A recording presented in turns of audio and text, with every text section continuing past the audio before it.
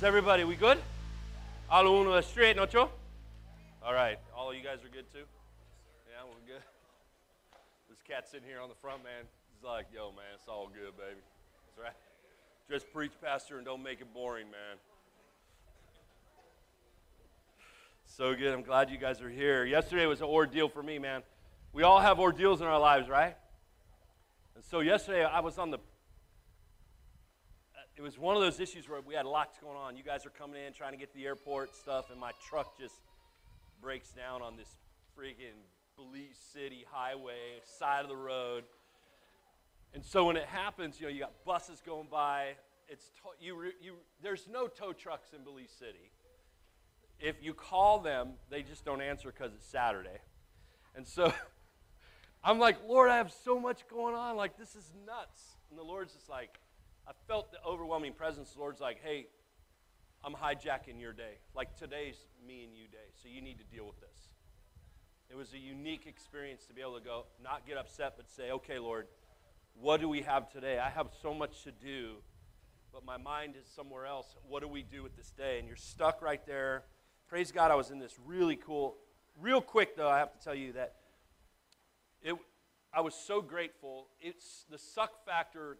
The meter was pegged red, right? It's hot, I'm all sunburned.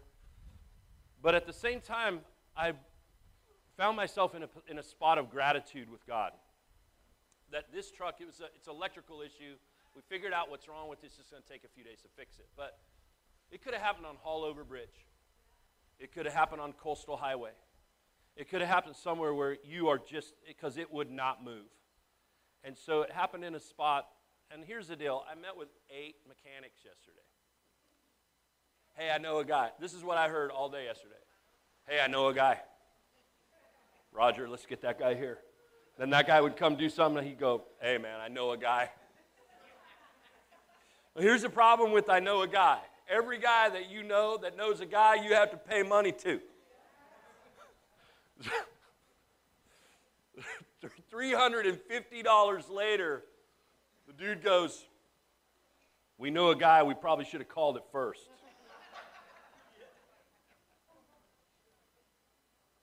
Thank you, Jesus. But the whole time, be able to share Jesus with those dudes. The whole time, every guy. Sharing Jesus as they're lighting up doobies. Like, no joke. Like, hey, you want to come to church? Yeah, man. I'm like, and I realized that the Lord's saying, hey, we're going to be grateful for where you're at for the reason and why I call you to be where you're at. Everyone else is going to, I've got everyone else taken care of. The 100 dudes coming through with all their tools are going to be taken care of. Just call Miss Greenwich, send the thing to Kenny. You don't have to be there. Like, the magic isn't in you, John. The magic's in me. That's the key. I've got this thing. You do now what I'm focusing on you, I want you to do. And part of it is to stand in the sun. And in that, I met an individual, and I'll share, I can't share it here, but it just, the whole process was a God day of this whole thing. And I was just like, okay, Lord. And then, it was a quick turnaround, Woody and them guys being able to come up. And it's so funny because one of the girls that was here at the leadership conference, in the call, Ella was laughing at this, my day of misery was her day of blessing. Because she didn't have to ride a bus back up to the city. She could ride in the van with Woody coming up to get me, and she could rest in the Lord and sleep and have a great reunion with her husband. And so at the end of the whole thing, the day, you realize that the Lord's like, look, dude, you said yes to my call, so shut up and take it. That's how we should be as men. Right? If you're all military guys, any of you all military. Sometime, well, hoorah. Get me started. Don't get me started there. Dang Marines, right? But anyhow, so it's good, and I'm grateful. The Hands team is here, and now they're dispersed all over the country.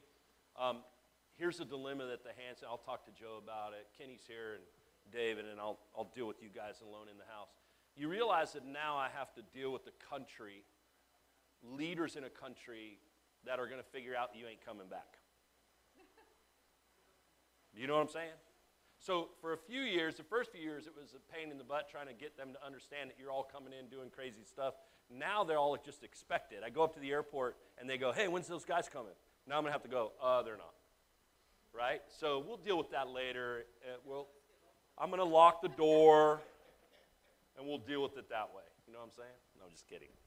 No, it's a blessing. The Hands team is a blessing, and they know what Hands is doing countrywide. Even the military is well aware of it and grateful for it. So thank you guys for what you do and that you're here. We just get to continue to just spread the gospel in unique, fun ways. Amen? We're in the book of Judges. Judges chapter 16.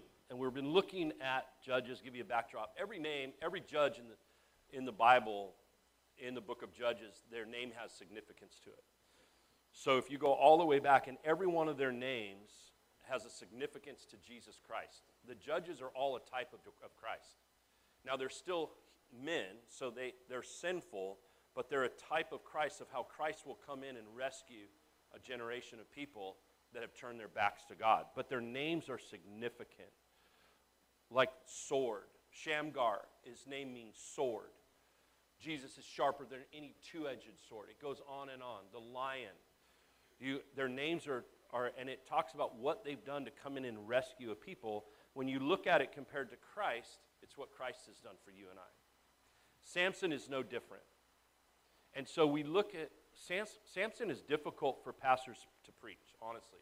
Because you're either going to preach, you're going to bypass all the sinful part and talk about how cool he was at the end and he crushed stuff, or you're going to talk just that, or you're going to try to bypass over him as fast as you can, because it is problematic for our faith that he's a type of Christ, yet he was man and he was sinful and did crazy things.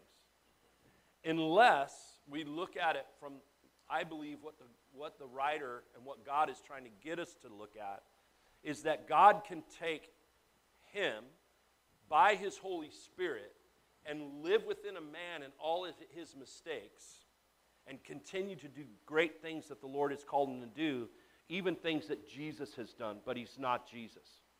Like you and I will never be Jesus. We will always be the sons of Jesus. Even when we get to heaven, we ain't God. We'll never be God. It's not going to happen. But we inherit the kingdom and the sonship, the daughtership of Yahweh. That's what we get. So even in Samson's life, and here's the warning call. We'll hit it today. We've seen it with pastors. There is all kind of stuff happening. I don't know, man. I believe that we're living in the end of days. And dudes, and this isn't just because you guys are here, this church hears it all the time. The dudes better start waking up and acting like men. You better start being faithful to your wife. You better start being faithful to your kids. And you better start fighting for Christ.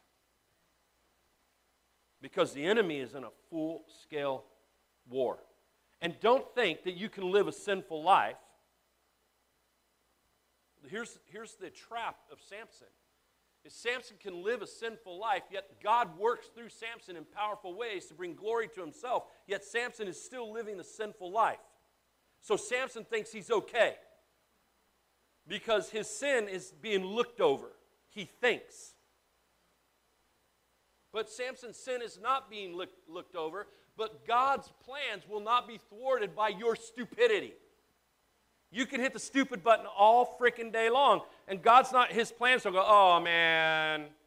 He's going to go, nope, I hold it to you, but I will be glorified in the saving life. How many pastors do we see fallen today, and the scandals that are taking place? And the scandals aren't just somebody saying gossip. There is total legitimacy to some of these when you read into them and you just go, oh my gosh. You know, Lisa talks about the fear of God, and it's so interesting that, and I shared this a little bit, Jim Bakker, when John Bevere went in and met with Jim Bakker, he didn't want to meet with Jim Bakker. So Jim Bakker asked him a simple question. He said, when did you fall out of love with Jesus? Remember Jim Bakker went through that whole dilemma, all the money scandal, sleeping around, that whole thing. And he goes to John Bevere, I never fell out of love with Jesus. I just was no longer afraid of him. I didn't fear him. How many people are walking their lives like Samson? Especially men. you do not fear God. We're not talking about the type of fear that's trembling of a tyrant, but you're talking about the one who gives life.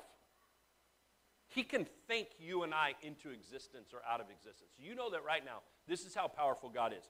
If God chose to have me disappear, I would be erased from the memory of all of everybody with no evidence to prove I ever existed by a mere thought.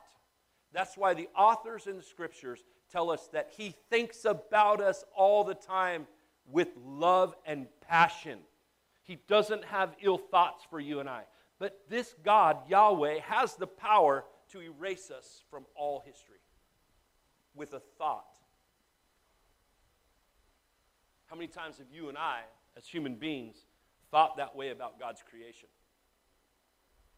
It's a good thing I'm not God, honestly. Because the moment someone did me wrong, I'd go, well, you're done.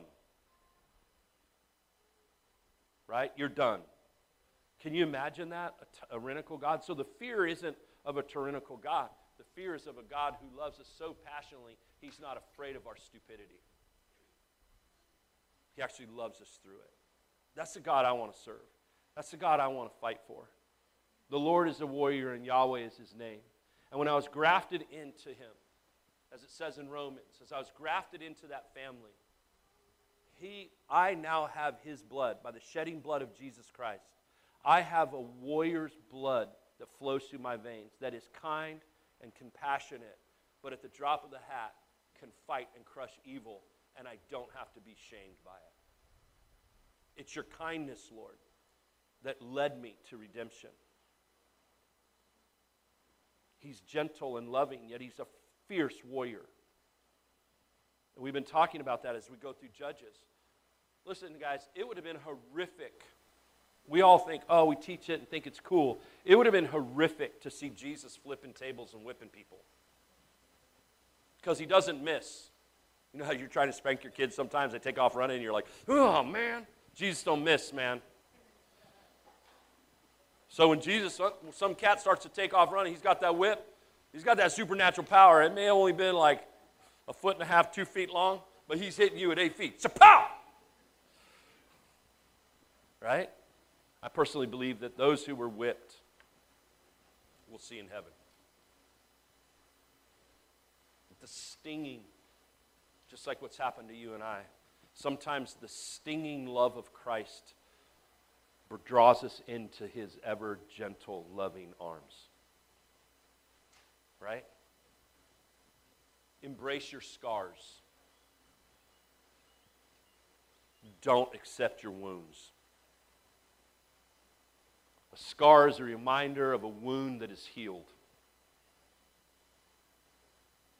Those whip marks, I think they stuck with everyone until they died, were a reminder that though the evil that they were doing in the house of prayer, they were able to accept Christ, have the opportunity, and be reminded that the loving God who could flip the tables and no one could do anything about it.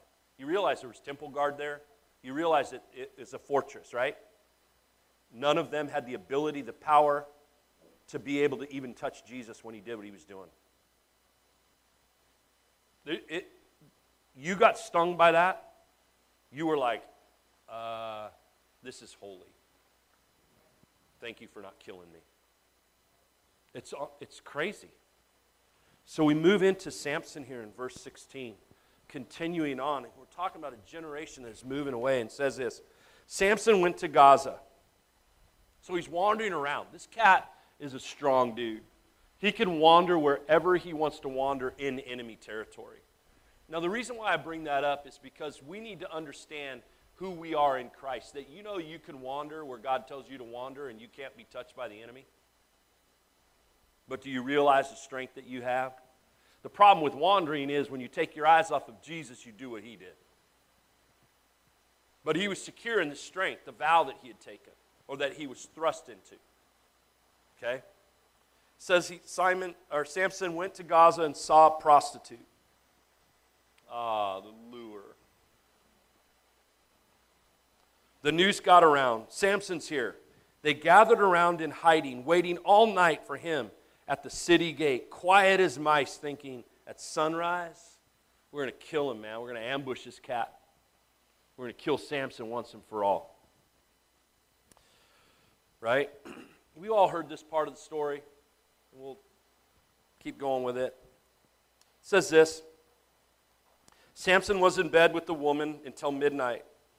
Then he got up, seized the doors of the city gate and the 2 gateposts, bolts and all, lifted them on his shoulder, and carried them to the top of the hill that faces Hebron. All right? So Hebron is this major city. It's huge. It's this, now, there's 2 things. We're going to see a very seriousness, but you also got to see the humor of God here. Can you imagine, I've said this before, some people say it was just the doors. Talks about he hefted the city gates. So it depends on what historian you're speaking to. The gate had to be wide enough for carts and cattle to go through, so it's not a door. But there's a door within the gate. But it says that he took it all out, posts and all. So you got to imagine Samson. Now, God has a sense of humor. What if Samson was a midget? Like, have you ever thought about this stuff? I think about stuff like this. Like, can you imagine if Samson was like a little dude, like a little midget dude? Right? Long hair. But here's the deal on this. It says that he ran until morning. So from midnight to morning, I think it was like 16 miles if you do the math on where he put the city gate. Can you imagine? It's under the moonlight, God's sense of humor. You're a shepherd on the hill. You're just sitting there. You're sipping from your wine flask. It's been a long day. And all of a sudden you see this massive city gate in the moonlight with 2 little legs under it. Because you have to be moving pretty fast to cover 16 miles. So it's not like he's staggered. This dude is like, you just see, like, you know what you do if you're the shepherd? You take the wine flask and go, I'm going to put that away for a little bit, man. We've had too much wine here. God has a sense of humor, man. He has a sense of humor. But the serious part of this is, let's go look at it historically, is Samson is mocking and humiliating the Philistines here. And here's how he's doing it. In Genesis chapter 22 and Genesis chapter 24, God speaking says, to your inheritance, to you, I'm going to give you the gates of the city. No city will have anything over you. What Samson is saying spiritually is to seize a city gate was to control the entire city. Samson, when he ripped it out and ran off and placed it for them to see, said, I run your city. I control you. I control who comes and goes. I control the marketplace. I control you and the protection. You can't even protect yourself. It's a warning, even in Samson's sin, it's a warning from God to all the enemies of Israel, saying, if you come to oppress my people, I will remove your city gates. And it may not be how you think. So he takes this dude, Samson, who just looks at the Philistines, puts it up on there. How he does it without them knowing. They're camped out there. He just rips it out of the ground and takes it there and basically just says, I own you. Now, what significance is that to you and I? It's because we should be walking in the authority that Samson's walking in, but he's abusing the authority he has. But we're too afraid to stand up and fight against things in our own countries because we don't realize that we control the city gates, but we're letting the enemy control us by the gates that we should be controlling. But we're too cowardly. We walk in cowardice. I read a quote to our staff the other day from Thucydides, who said, the quote is, how not to butcher it, but it basically says this: when you separate your scholars from your warriors, your thinkers are cowards, and your fighters are fools. Think about that. When you separate your scholars from its warriors, your thinkers are cowards, and your fighters are fools. You look at the laws in place today that protect human traffickers. Those laws are put into place by cowards, cowardly men. There's no place for them in government. Yet we allow them to be because we no watch no face. As long as it doesn't affect me. As long as I get mine. We go out and we send dudes that shouldn't be fighting to fight. Some of the generals that are leading the United States military today are fools. And they are there because cowardly men put them into position.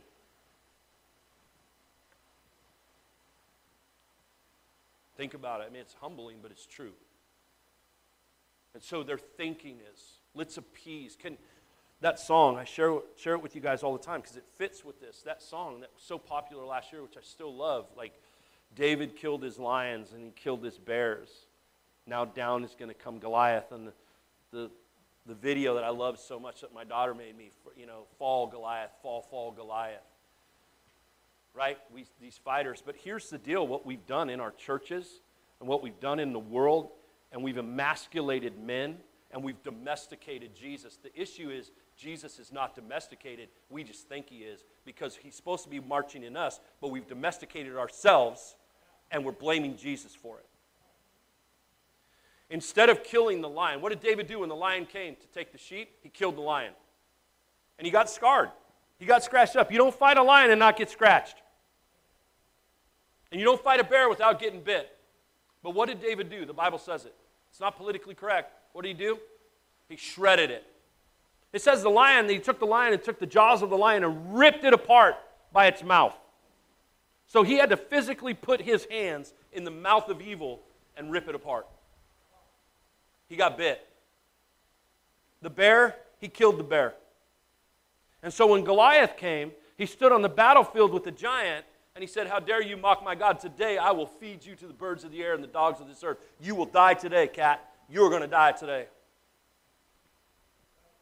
Yet in our world, we've tamed the lion and tamed the bear. And now a lot of men and women, Goliath's knocking on the door, and Goliath will not negotiate.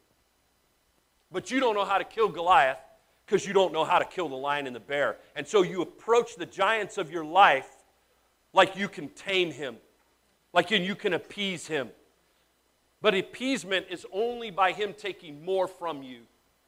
There is no appeasement. It's you surrendering more and more and more and more freedom to pornography, to alcoholism, to sexual stuff, to power, to cash. And then you wonder why you can't beat the giant. I propose to you, then go back and kill the lion and the bear first. Figure out what that thing is. And you're not alone in it. You just got to ask some guys. We need a brotherhood. And ladies, you can have your sisterhood, but I'm going to tell you right now, if you're a lady in this room, do not fight against the brotherhood. It's God's plan to put a father in the home so that a woman can be on a pedestal and be that Proverbs 31 woman who can buy and sell and travel globally. She's not dominated by her man. She's given freedom by her man. Jesus Christ is our groom. All of us in this room are the bride. He is saying, by my love and affection for you and my protection for you, you as my bride can go by and do whatever you want to do. But you won't do it because you're a coward and you're afraid of the enemy. You're afraid to fail. You ask for miracles, but you won't get off the couch. You live vicariously through others who are doing it. Dudes on the hands team, how many men said they were going to come that didn't come? But they'll live vicariously through what you do, the risks that you take, the money that you'll never get back, but it's being sown ahead in heaven. Think about it. I'm not bagging on them, but I'm just telling you, there's a brotherhood here, and the men need to start holding men accountable and getting in the fight. If you're not in the fight, you're wrong. In 3,400 years of history, dated back by, I forget the historian's name, forgive me, but in 3,400 years of dated history, it's the mechanic calling me. So good, dude. Church day, right? In 3,400 years of history, this historian said that Earth has only seen a combined 286 years without war. It's not consecutive. 3,400 years of human history that he dated back, only 286 years did not see war. We were born into a world at war, and Satan wants you to believe that it's all rainbows and butterflies. The Bible right here is showing us it's not rainbows and butterflies, and not even in the days of Judges. There was war, and there will always be opposition to God. And if you are on God's team, get ready for people to wait at the gates to intimidate you and try to kill you. You have two choices: to hide with the prostitute or get up and go shake the city gates and make a statement. And you make a statement with your life. Dude, the issues with gang violence with young men, the issues with human trafficking, the issues with domesticated violence is all because men don't know how to be men. They're little girls and they get their advice from cowards. The brotherhood's important. There's a brotherhood that's needed to be able to say, yo, you get together with dudes and you say, hey, the other day I saw you in the parking lot with your wife and you were kind of raising your tone with her in public. By God, if you raise your voice with her in public like that, what do you do behind closed doors? Pal, I'm going to tell you, I'm the first to kick your ass. That's what the brotherhood does. And it allows a brother to say, you're right. You're right. And then it allows me to say, what's going on? What's happening in your life, brother? I'm losing my job and I don't know how to tell my wife, and she keeps asking for more and more. All right, let's figure this out. That's what the brotherhood does. But if you isolate yourself, what does a wolf like to do? How do wolves hunt? They hunt in packs, but who do they go after? The one who isolates itself, not the weak, the one who isolates itself. What do lions do when they hunt? They separate the vulnerable one, and they attack the vulnerable one. You wonder why so many dudes are getting taken out? It's because you think you're a man and you can do it all by yourself and you can lift yourself up by your own bootstraps. You bought into the lie of the enemy. Jesus never said, lift yourself up by your bootstraps. Jesus said, come to me, and I will lift you up. I am the lifter of your chin. I am the one who will pick you up. Samson goes in, and what this picture here is for us is that God's saying to us in Riverside, in Belize, in America, you own the gate. But Lord, it's going to cost me. Yeah, it is. It is.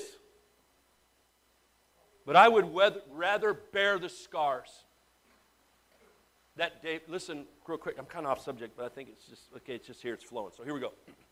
I would rather bear the scars of Benaiah and sit in the courts with David because he called me to sit in those in with him because I bear the same scars that he bore. Benaiah fought a lion in a cave, and so he was scratched. He fought and killed 2 champions of Moab. He understands the battlefield, and it says that he wrestled a giant, a 7-footer, and beat the dude to death with his own club. And at the end of his days, at the end of that time of the 30, David went to Benaiah and said, I need you to be the chief of my bodyguard. Now to understand it historically, you need to understand, David was not a weakling. David was a champion himself. All of David's 30 are champions. Champions means you killed between 50 to 100 men in a single day of battle by hand. David was a champion. Benaiah was a champion. David does not need the chief of bodyguards. If you break into the palace, David will kill you. But David goes to Benaiah, and then also on his deathbed says to Solomon, the most trusted person you have in this kingdom is Benaiah.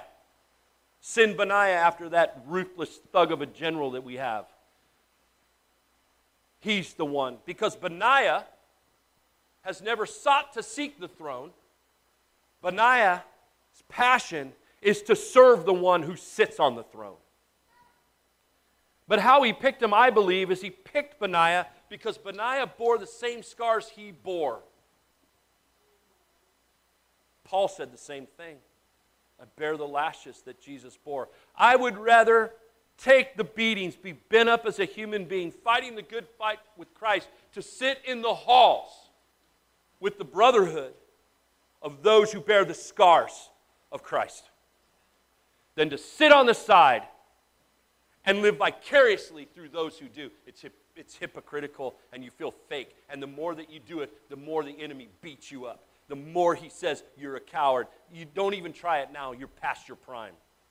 No, get up and kill the lion and kill the bear. That's how you do it. It's time for men to rise up and lead their families that way so their wives and their children will have. Listen, listen, dudes, it's your responsibility to create a Proverbs 31 in your daughters.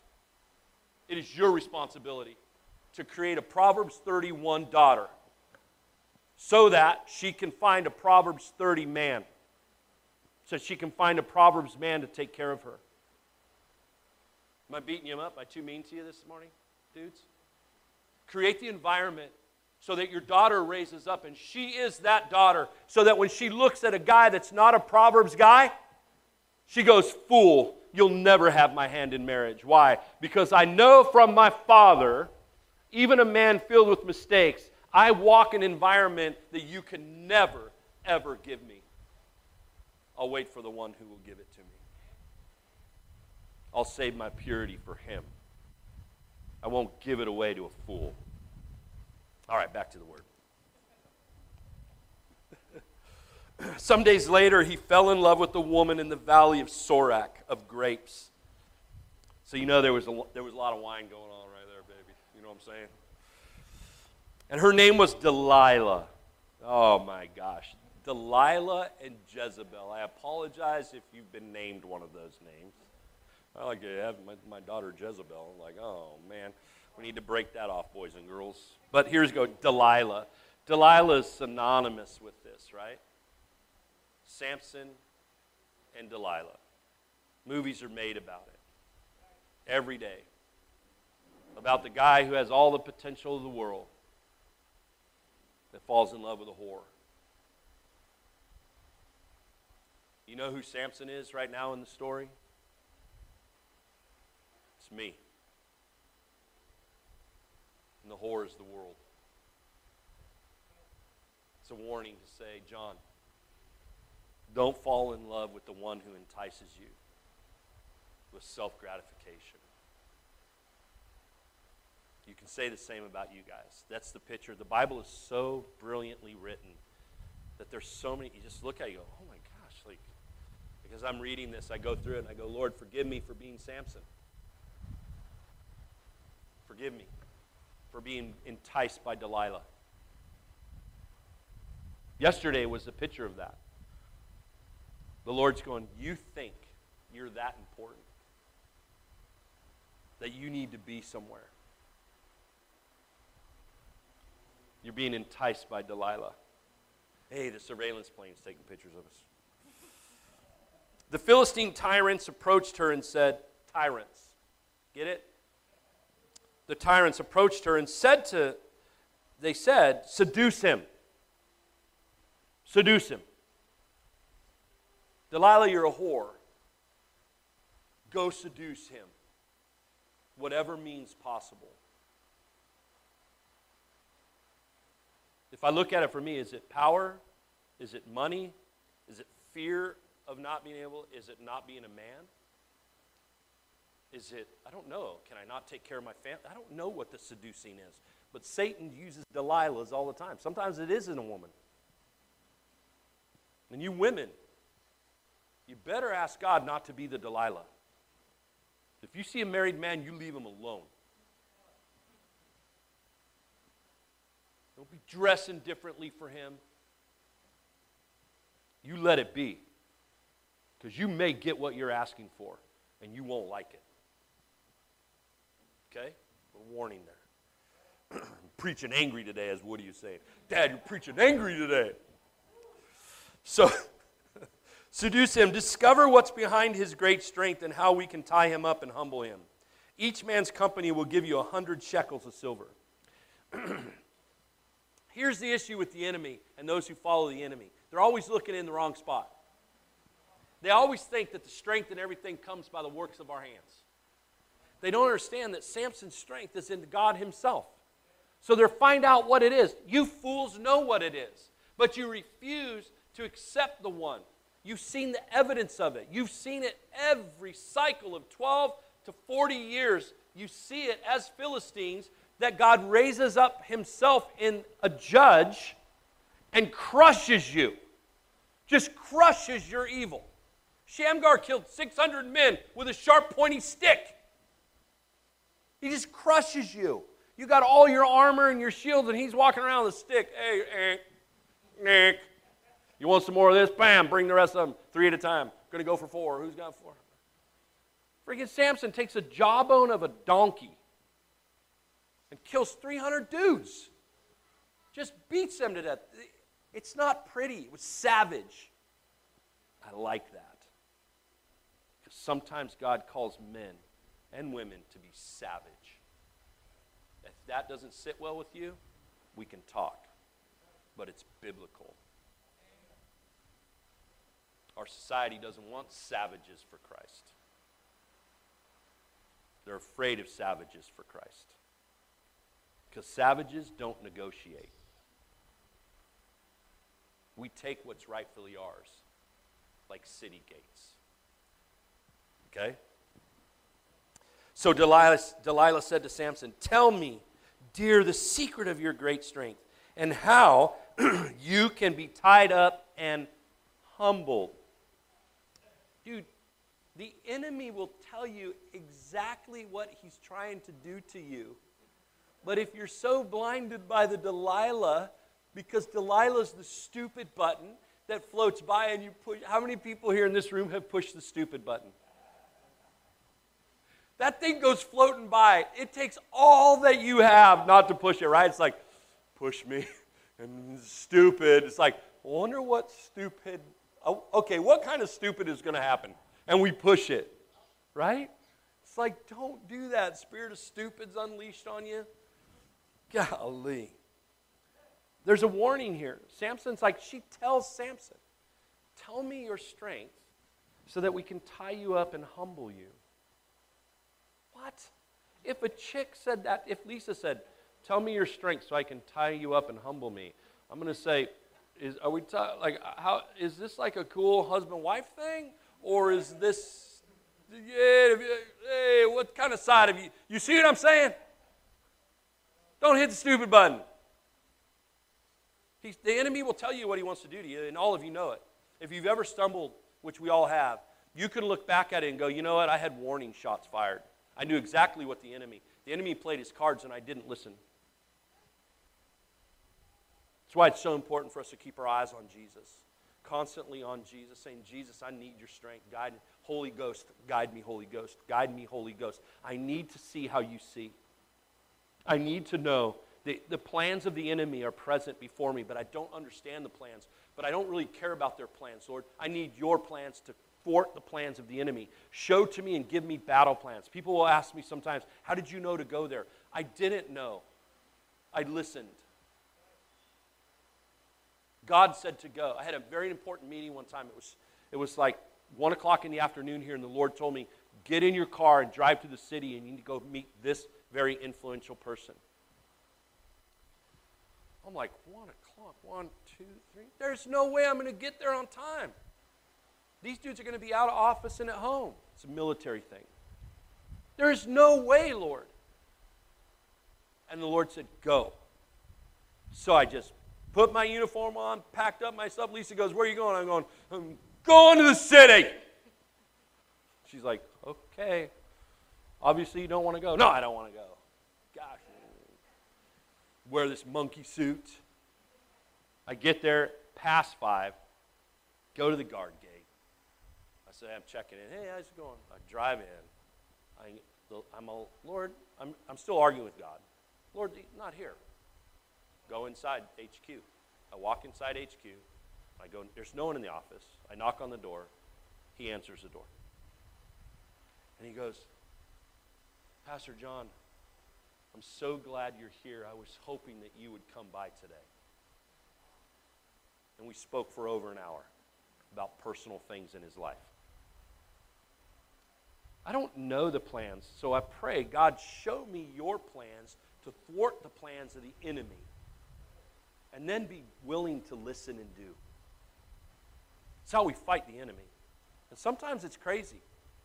Sometimes it's crazy, and we tell stories. Samson told her, if you were to tie me up with 7 bowstrings, the kind made from fresh animal tendons, not dried out, then I would become weak, just like anyone else. Dude's got a sense of humor. He's like playing with her. The Philistine tyrants brought her 7 bowstrings, not dried out, and she tied him up with them. The men were waiting in ambush in her room. Then she said, the Philistines are on you, Samson. He snapped the cords as though they were mere threads. The secret of his strength was still a secret. Now I want you to show something. I'm just supposing this. Again, I'm not making a doctrine out of it.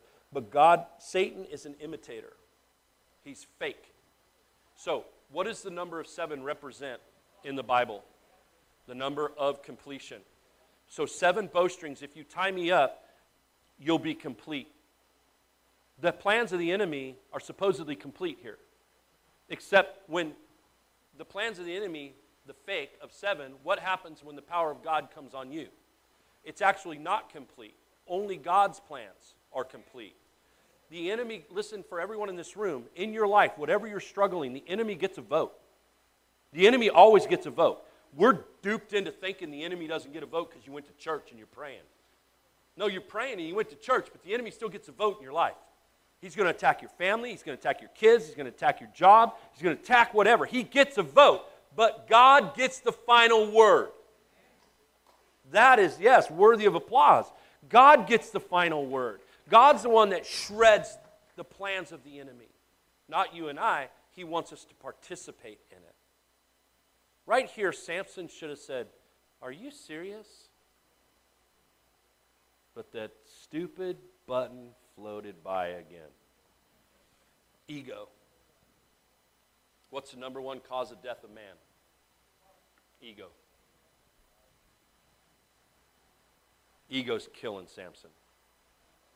Watch this. Delilah said, come, Samson, you're playing with me, making up stories. Be serious. Tell me how you can be tied up.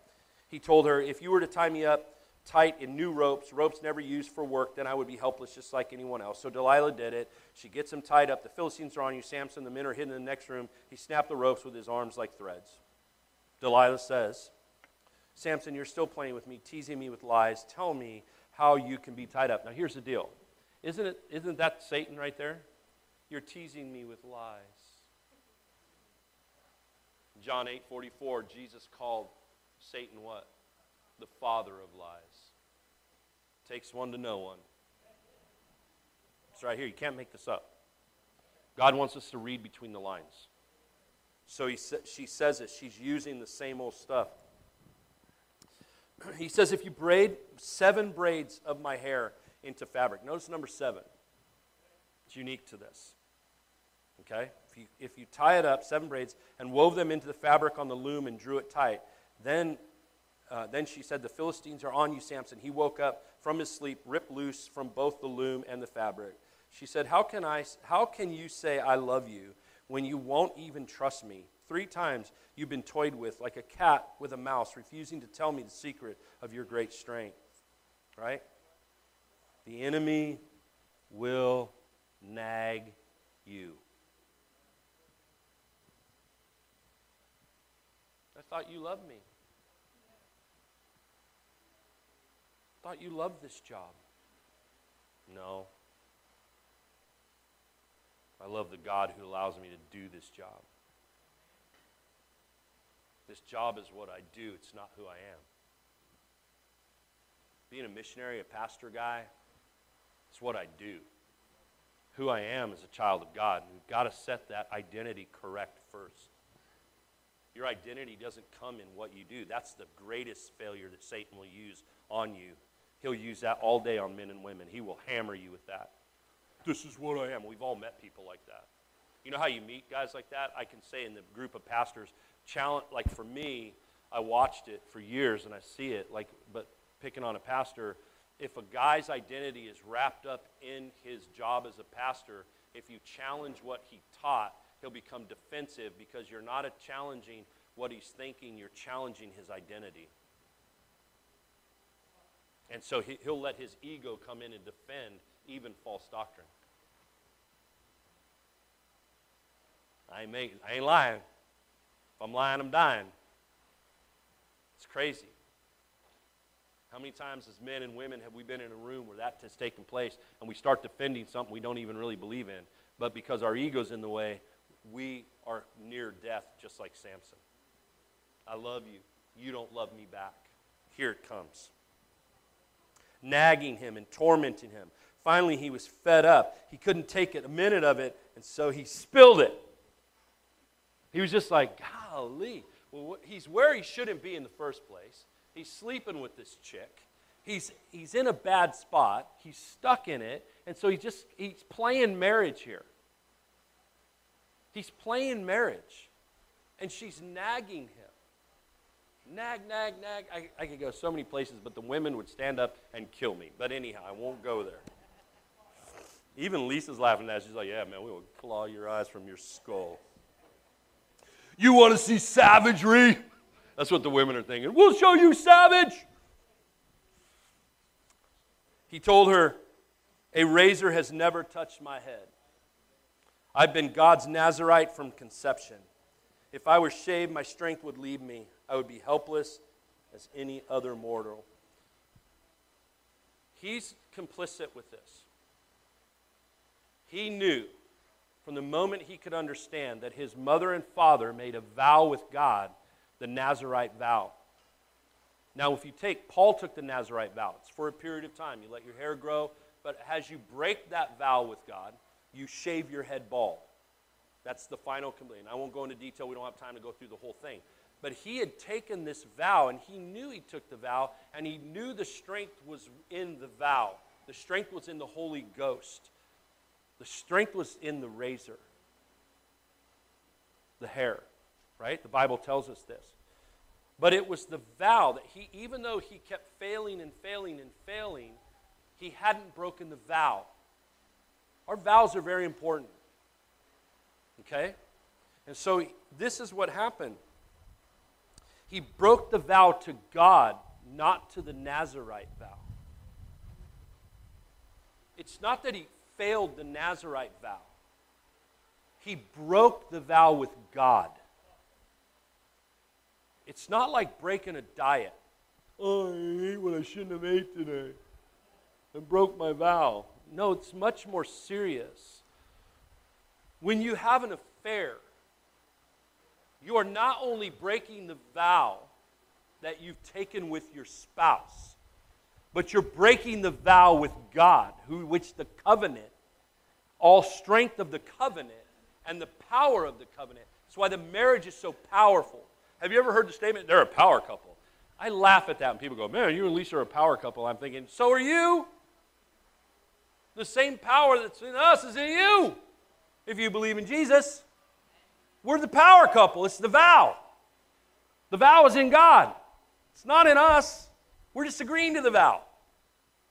The strength is it. But if I break the vow and I break the covenant, I'm shaving my head. Crazy, right? It's nutso. So he tells her, this is what happened. When Delilah realized what he had told the secret, she sent for the Philistine tyrants, telling him, come quickly, it's time. He's told me the truth. They came bringing the bribe money. Damn whore. Someone's bribing you for anything. What we know from the Bible is every time someone receives a bribe, it ends, your money is going to be spent in buying the place they bury you. You read the Bible. The Philistines grabbed him, gouged out his eyes, and took him down to Gaza. They shackled him in irons and put him to work of the grinding in the prison. Put his hair, though his hair cut off began to grow again. The Philistine tyrants got together to offer a great sacrifice to their god Dagon. All right, so here we come, man. This is the climactic. I wish they would actually make a real movie with this. His hair's growing. But they're pissing God off. Because God's going, that's my son. And you gouged out his eyes. and you took his hair. But one thing you forgot about me as the God and the giver of life is I'm constantly creating, and there's growth in Samson here. His hair now is a representation of his spiritual growth, I believe. Because he realized he was able at this point to check his ego. But it took everything for him to check his ego. But God didn't stop growing. So the hair is a picture of spiritual growth, I believe. So now this tyrant, they're going to offer this great sacrifice of how they've defeated God, because what they have forgotten is Samson's not God. Samson's strength came from God. They think Samson is a god because they worship man-like gods that can be defeated by human hands. The Bible tells us that God laughs at the plans of the nations. He laughs at us. We will create and clone people. God's like, awesome, this is going to be good. We have, you know what, how I know we haven't cloned people and how I know it's going to the end of days is because we figured out, scientists, that we can't clone people because we can't give them a soul, and cloned things can't think for themselves and they can't grow. So you know what we're doing? We're cloning robots. Those things can think. Why? Because they're taught by cowards how to think. AI? Dude, I'm saying, not conspiracy, I'm just telling you. It is Terminator happening in real life. If you grew up in the 80s, you went, man, I hope that never happens. Now I'm at the point where I'm going, whoa. I've sat through different things and have actually seen, I've actually seen live the robot dogs, the pack mules. Now they mount weapons on those things. Those things can run across ice, fall down, flip over. They can jump back up. They have a 360-degree view of everything with rotating weapons on them. They were supposed to be just to carry the wounded and supplies. Now they're weapons. Those things they just go and go and go, and the person that's running it, that drone, can sit there and see everything on the battlefield. Everything. Dude, we're making flying drones now that can open doors, break windows. You can beat them with baseball bats. They'll go on the ground. They have turtle mode. They'll hit the ground, act like it's dead. The operator from a mile or 2 miles away flips it into turtle mode. It flips itself back up and takes off again. We're creating what we want to create because we can't create like God. And instead of taking that creation, you see what I'm saying? Taking the creative ability and creating things for the kingdom, we're doing it to create our own kingdoms. It's scary. It's mankind. Our God has given us Samson, our enemy. Our God. And when the people saw him, they joined in cheering their God. Yay, daggone! It's like nothing. Our God has given us our enemy to us, the one who ravaged our country, piling high the corpses among us. Then this, everyone was feeling high, and someone said, get Samson, let him show us his stuff. They're all assembled in one location. And the good idea fairy showed up. Go get Samson! Right? Golly. They got Samson from the prison and put him on a show for them. They had him standing between the pillars. Samson said to the young man who was acting as his guide, put me where I can touch the pillars that hold up the temple so I can rest against them. The building was packed with men and women, including all the Philistine tyrants, and there were at least 300 in the stands watching Samson's performance. Now watch, this is what happens when we're intended to be doing for God, but we don't. It's trippy. It's this picture here. So Herod imprisoned John the Baptist, but summoned Jesus to do what? Before him. To come perform miracles. To entertain them. Samson is brought before. Satan doesn't ruin it, doesn't change his tactics. They take this man of God before the people, and they have him doing tricks of strength. Now they're so blinded by their depravity that they've forgotten that his hair has grown back. So I can only imagine he's probably taken rocks. They're so stupid and blinded by that. What they should do is go up there and start cutting his hair, right? But they're entertained. Are you not entertained? The building was packed, including all the Philistine tyrants, and there were at least 3,000 in the stands watching Samson's performance. Guys, Samson cried out to God. He said, Master God, here's how we know he's checked his ego. Master God, oh please, look on me again. No longer does he say, I'm the strongest guy in the world. He says, oh God, please look on me again.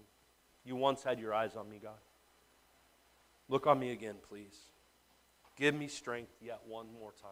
Just once. I just need it one time, God. God, with one avenging blow, let me be avenged on the Philistines for my 2 eyes. This is significant.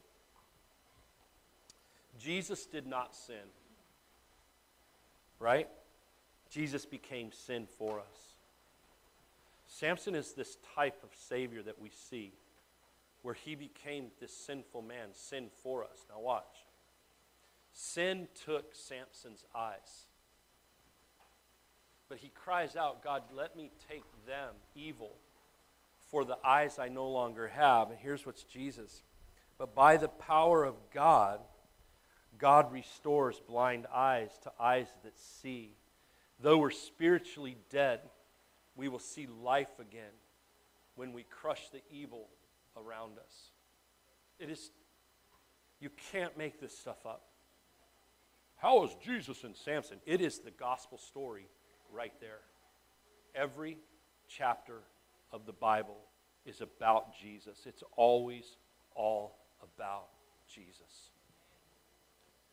Then Samson reached out to the 2 central pillars and held up the building and pushed against them, one with his right arm, the other with his left, saying, let me die with the Philistines. Let me die with them, Lord. I'd rather die with them and be in your presence than to die without you and party amongst them. God, it's crazy spiritual growth. Some of us need to do that.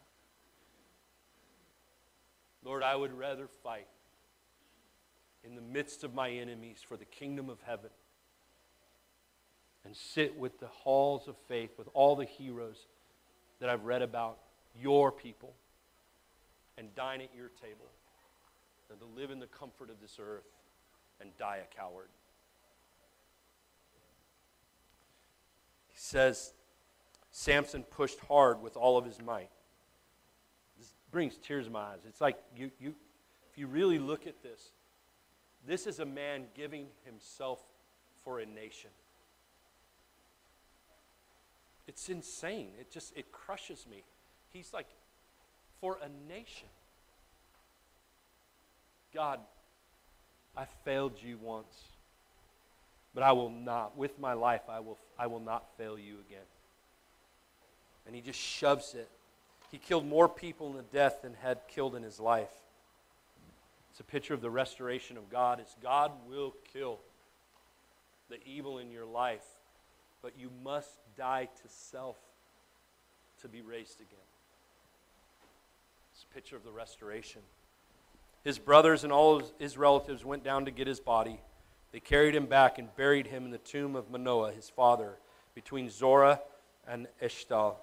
He judged Israel for 20 years.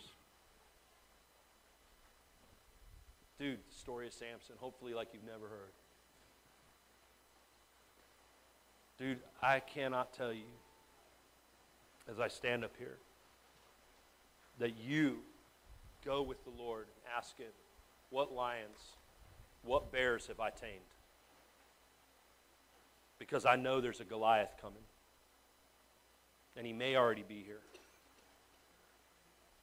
And Lord, I need to take him down. My family's counting on it. In the song that I love that my daughter made, there's the verbiage on it. It says, I don't fight for what's before me. I fight for what's behind me. As a man, I fight. Jesus didn't fight for what was before him. He fought for all of us behind him. Lord, may I be the forefront for the kingdom. May I be the one that follows you into battle, Yahweh.